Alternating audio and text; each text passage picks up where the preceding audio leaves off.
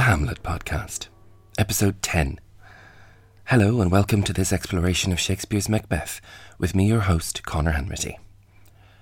Last week, we met Lady Macbeth, reading a message from her husband and then imagining some very shocking possibilities, if her husband is brave enough to take them on.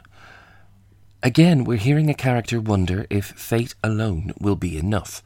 She's already convinced that fate and metaphysical aid will crown Macbeth, but the lady is clearly intent on joining in to help make things happen. As she thinks about this, a servant enters. Lady Macbeth asks, "What is your tidings?" The response is a shock. "The king comes here tonight." Here we can have a little ambiguity. Obviously, we in the audience know that it's Duncan and his retinue on their way for a royal visit. But Lady Macbeth has just been fantasizing about her husband being king, and so perhaps it's a jolt when this servant tells her that the king is coming home tonight. If Macbeth has been made king as easily as he became Glamis and Cawdor, well then the play is over, and good night. So Lady Macbeth rightly replies, "Thou art mad to say it." It's quite a dramatic thing to interrupt a soliloquy when the character is wrapped up in such deep concerns. Naturally, she needs a moment to get back in the room, but Lady Macbeth is nothing if not quick-witted, so she doesn't take too long, and continues, "Is not thy master with him, who, were it so, would have informed for preparation?" Obviously, she's wondering, is Macbeth coming with the king? And if he is, why hasn't he sent advance warning, so that they in the castle can be prepared to greet and welcome their royal guest? The messenger replies in turn, "So please you, it is true, our Thane is coming. One of my fellows had the speed of him, who, almost dead for breath, had scarcely more than would make up his message." The servant is saying, yes, Macbeth really is coming. Another servant did indeed rush ahead of him to bring the word. He was almost dead when he arrived, another valiant messenger in this play, and he had hardly enough breath left in him to deliver the news. But he did, and Lady Macbeth assures that he will be looked after. She says, "Give him tending, he brings great news." So the messenger now exits, and Lady Macbeth returns to her thoughts. "The raven himself is hoarse that croaks the fatal entrance of Duncan under my battlements. Come, you spirits that tend on mortal thoughts, unsex me here, and fill me from the crown to the toe top full of direst cruelty. Make thick my blood. Stop up the access and passage to remorse, that no compunctious visitings of nature shake my fell purpose, nor keep peace between the effect and it. Come to my woman's breasts, and take my milk for gall, you murdering ministers, wherever in your sightless substances you wait on nature's mischief. Come, thick night, and pall thee in the dunnest smoke of hell, that my keen knife see not the wound it makes, nor heaven peep through the blanket of the dark to cry, hold, hold." This is one of the most famous speeches in the play. Lady Macbeth essentially committing herself to evil and sacrificing everything she has for the sake of what she wants. There is a fabulous book called The Ornithology of Shakespeare from the 1870s, which you can find online, that lists and explains just about every reference Shakespeare ever made to ravens. They're very troublesome birds and very worrying.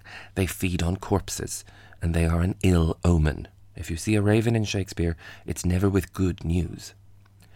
Lady Macbeth here suggests that, like the exhausted messenger, even the raven would be hoarse or breathless, announcing the fatal entrance of Duncan into her castle, under her battlements. Duncan will not leave this place alive. When we were first with the three witches, there was much to discuss about numbers. Things, like the witches themselves, came in threes, or the 7 nights, and even 9 times 9, which is an awful lot of threes itself. Here, Lady Macbeth echoes this. Across this soliloquy she makes 3 exhortations, each clearly beginning with the word come. Come, you spirits, come to my woman's breasts, come thick night. 3 is the magic number, and she's not taking any chances. The first of these is probably the most famous line she has. Come, you spirits that tend on mortal thoughts, unsex me here. She's calling on the kind of supernatural agents that will pay attention to humans, mortals, and maybe get involved. Shakespeare made up the word unsex, and it suggests a negation, an undoing of her femininity. Already we've marked out quite a few instances of masculinity, hyper-masculinity even, and then Lady Macbeth contrasted these with how her husband is too full of the milk of human kindness. Now she's praying that she may have all feminine traits taken away. Unsex me here, and fill me from the crown to the toe, top full of direst cruelty. Her husband is introduced as being capable of emptying a man, slitting him open from the nave to the chaps, and now by contrast his wife wants to be filled from the crown to the toe with cruelty. She prays that her blood will be made thick. There was a long-standing medical assumption that emotions and human feelings were governed and transmitted by different bodily fluids, blood chief among them. She wants her blood, and therefore her feelings, to flow less easily. Any feminine feelings are of no use to her and will only get in her way. She also wants her menstrual blood to stop flowing. A very clear early euphemism appears when she hopes that no compunctious visitings of nature shake her from her fell purpose. It's possible that the image of making thick is to stop a very specific flow of blood, and certainly her rejection of motherhood is part of the plan. Her line, stop up the access and passage to remorse, also echoes a segment of Henry VI, Part 3, when Clifford says, In vain thou speak'st, poor boy. My father's blood hath stopped the passage where thy words should enter. This is quite a strong echo, thickened or dried blood preventing access, preventing listening in Clifford's case, and remorse for Lady Macbeth. Speaking of echoes, she calls her plan to kill the king her fell purpose. We've had fair and foul, and now fell, another word for cruel or merciless. She wants no weakness to come between her idea and its execution, trying to keep the peace between her action and its effect. So the whole thing goes, Come, you spirits that tend on mortal thoughts, unsex me here, and fill me from the crown to the toe top full of direst cruelty. Make thick my blood, stop up the access and passage to remorse, that no compunctious visitings of nature shake my fell purpose, nor keep peace between the effect and it. Next, she negates another part of her femininity, her breasts.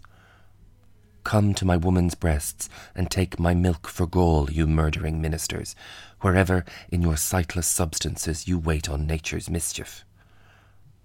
Now there is something a little awkward about a woman talking about her own body and having to remind us that this part of her body is female, that she says that they are woman's breasts. Perhaps this is a result of the part having been played by a man in its earliest performances. But also, Lady Macbeth is here unsexing herself, so there is a logic to her calling them woman's breasts, where they will be no longer required. A woman feeds her children via her breasts, but here Lady Macbeth is calling on these dark spirits to exchange her milk for gall. Milk, as discussed, has become a symbol of care and nurture and motherhood and human kindness, and she wants it replaced with gall, the bodily spirit or humour most associated with bitterness. It's a grim call to make. Some readings even suggest that Lady Macbeth is also a witch, and that she's calling on these spirits to nurse from her and feed on her poison. These are murdering ministers, not mothering ministers, and in their invisible state, their sightless substances, she's calling for their help, since they can be relied on when there's mischief afoot. Quite a good deal has been written about the influence of Seneca and his English translators on the development of this play. One play in particular is relevant here, and that is Seneca's version of Medea. Seneca makes much of Medea's career as a witch, and of all the unnatural things she does, consistently rejecting her womanhood, her motherhood, and any positive characteristics associated with the female. Medea is, of course, most famous for killing her own children, but she does plenty else besides. Now, we don't and may never have concrete proof that Shakespeare was ever thinking of one particular reference when he wrote something, or anything he wrote, but there's a great article that makes a case for Medea hovering in the background during this speech from Lady Macbeth, and indeed contrasting that while Medea is a witch, Lady Macbeth really isn't. I'll put it in the show notes and you can see if you're convinced. Meanwhile, Lady Macbeth reaches her third invocation when she cries out to night itself. "Come, thick night, and pall thee in the dunnest smoke of hell, that my keen knife see not the wound it makes, nor heaven peep through the blanket of the dark, to cry, hold, hold."